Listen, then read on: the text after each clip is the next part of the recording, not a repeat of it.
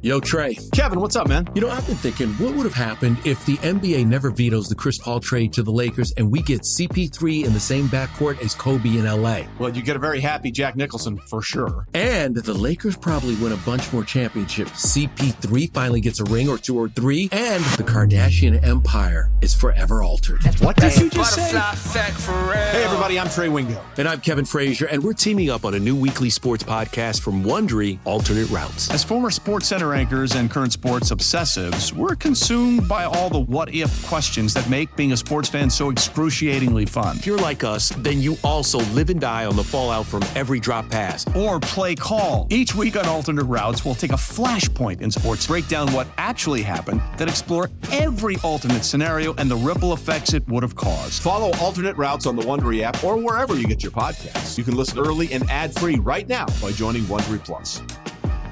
Passion, drive, and patience. What brings home the winning trophy is also what keeps your ride or die alive. eBay Motors has everything you need to maintain your vehicle and level it up to peak performance, from superchargers, roof racks, exhaust kits, LED headlights, and more. Whether you're into speed, power, or style, eBay Motors has got you covered.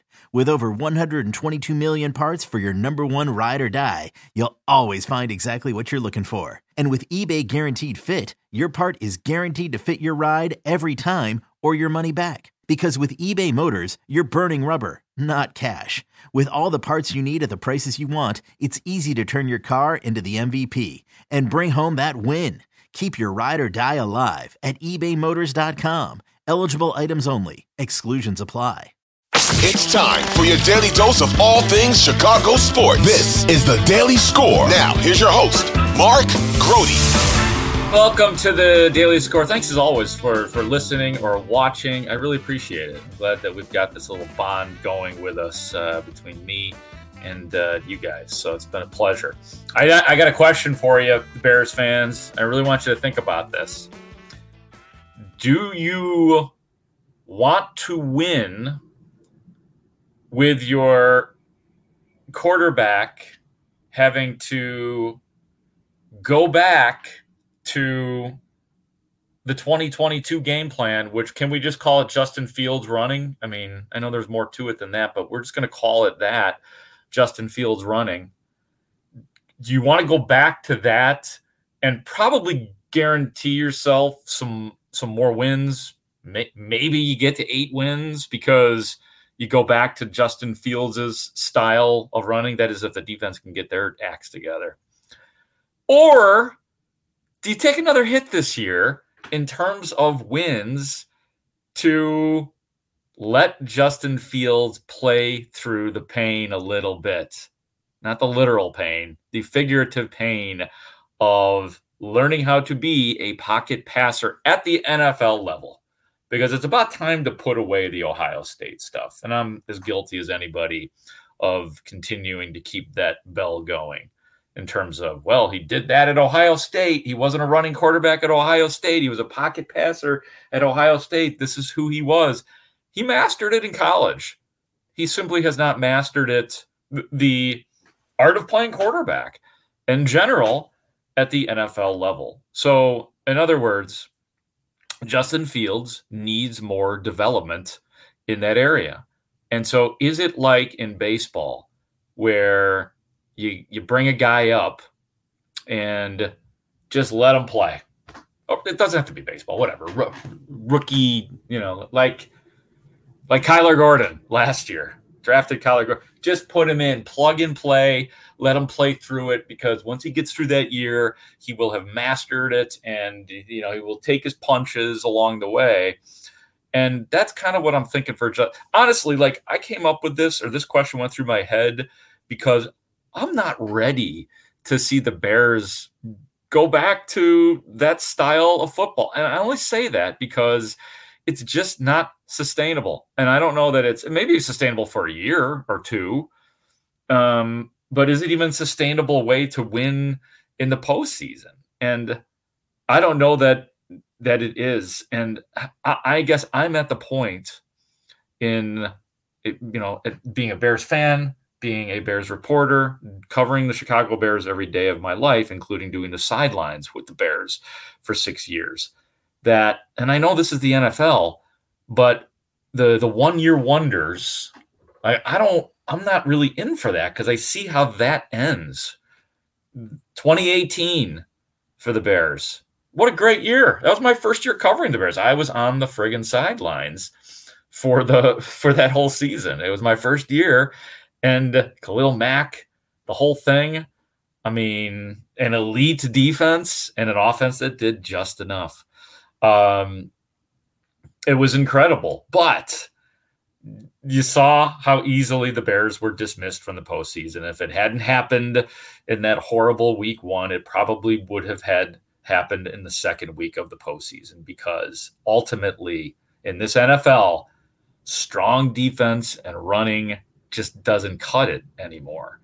So I'm at the point where I would probably choose B, as in I want to see. It doesn't mean he's got to do it the whole season, but a couple more games of this game plan and maybe you add a few more plays other than screen passes and attempt to go downfield a little bit more. But I'm okay with the Bears. I was going to say forcing this on Justin Fields, but he's complicit, man. Justin Fields wants this too.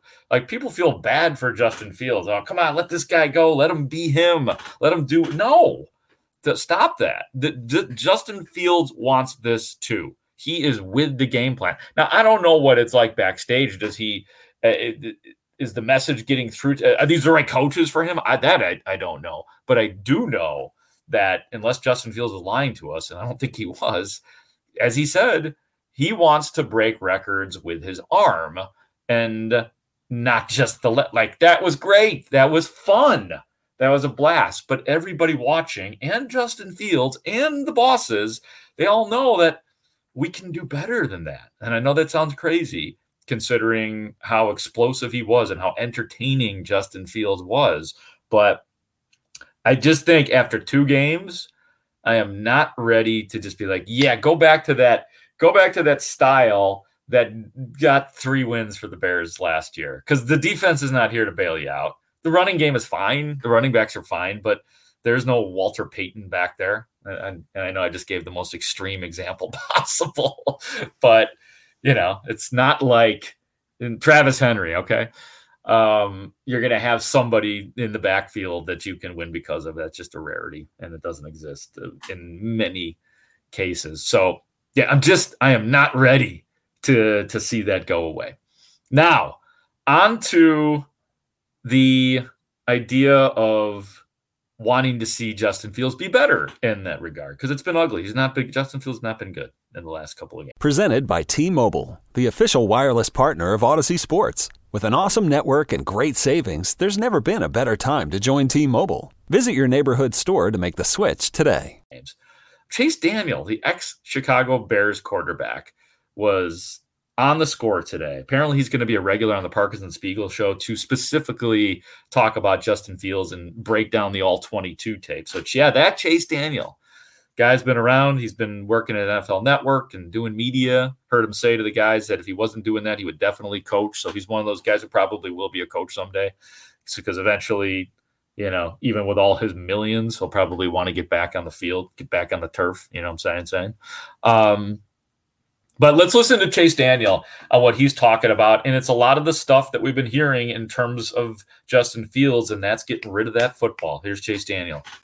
I just want you guys to notes. I took a lot of notes, okay? And because I wanted to understand what was going on with that Chicago offense. And for me, it the whole story and the whole narrative is that Justin's taking a lot of sacks. And it's been a lot of these sacks where he's had 4+ seconds to hold on to the football. Everyone saw the viral tweet go out yesterday. It's like, hey, he's taking the most sacks since 2021 or whenever he came in the league, that he's had 4 more seconds to throw the ball. And to me, I wanted to sort of figure out, is it him holding the ball? Is it him not getting through progressions? Is it him trying to make something that isn't there? And what I found, at least in the Buccaneers game, was he took 6 of them, okay? And he took 6 sacks in 55 plays. And to me, it's like he doesn't know – he's not sure when the play is over.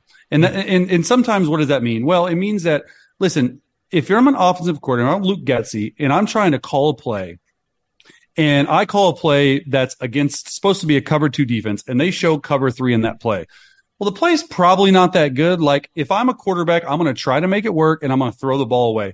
To me, it seems like he's just standing in the pocket. And it's not like it's the offensive line's fault. I mean, there's a few times that of those 6, maybe 2 I have down, that offensive line got beat early and he had nowhere to go. The other 4 were just like, hey, one's not open, sort of scramble around and try to like make something happen, and he just gets sacked. And to me, it's like just know when the play's over, and you got to learn how to be able to dirt the ball. You got like a throwaway, and I'm sure they're preaching this, guys. Like, look, like I never want to go into any segment because I played the game, and quarterback is the most difficult position in all of sports to play. Like, it's not even close. It's not even close. And what I think he can continue to get better on is just progressing through reads. And that's something that we saw a lot against the Buccaneers was number 1 in the progression might not be open, and that's okay. That happens. But I just want to see him build upon this week's performance going into next week's against Chiefs. Like, if 1 isn't open, get to 2 quickly and hit and complete it. And if 2 isn't there, there's like 3 or 4 things. I'm looking at my notes, like 3 or 4 plays where number 3 in the progression is pretty open and he's just not getting through the read. That's pretty much what I saw. Chase Daniel right there, former Bears quarterback on the Parks and the Spiegel show on The Score. A couple things pop out to me, and it's one of the things that we've talked about with Justin Fields, and that is the lack of presence of mind, feeling the pressure, because I'm sure that it is difficult in general in the NFL to have the patience and the trust to stand back there in the pocket and not want to run out of there, or you stand like Tom Brady, again, the extreme example, just stand there and he would trust the hell out of his offensive line. He had to trust them because he wasn't going anywhere. So I imagine that that's difficult, but what we're talking about here is Justin Fields. We've seen it so many times over the last 3 years, him not feeling the pressure. You see it. You're watching on TV. You're like, no, it's like a horror film, and somebody will swat the ball out of his hands, and sometimes they recover, and sometimes they don't. So I think that's a big thing, just feeling the position, and I just don't at this point, like as calm as this man is, and as laid back as this man is, I don't think that calm and laid back is what he looks like when he is in the pocket at this time. So what else jumped out at me from that? Progressing through the reads, that's a huge thing for, again, any quarterback. Can you get beyond staring down a receiver and get to those reads in a timely fashion? And Justin Fields has struggled to do that as well. So, yeah, I think that, the big question is it fixable? I don't know, but I'm not ready to give up yet. I am not ready to go back to rolling the dice, quite frankly, on going back to that offense. And maybe it would get them 10 wins because it's the friggin' NFL, but I would not bet on it. So, again, is it better to let Justin Fields play through the pain, the learning pains of becoming a pocket quarterback? I ask you that question. Thank you very much for listening. Like I told you, thanks for watching. We're on YouTube. You can get us anywhere where you get your podcast. Tell a friend about it and support. Join the Daily Score. I appreciate it. For our executive producer, Ray Diaz, I am Mark Rohde, and I'll talk to you every day.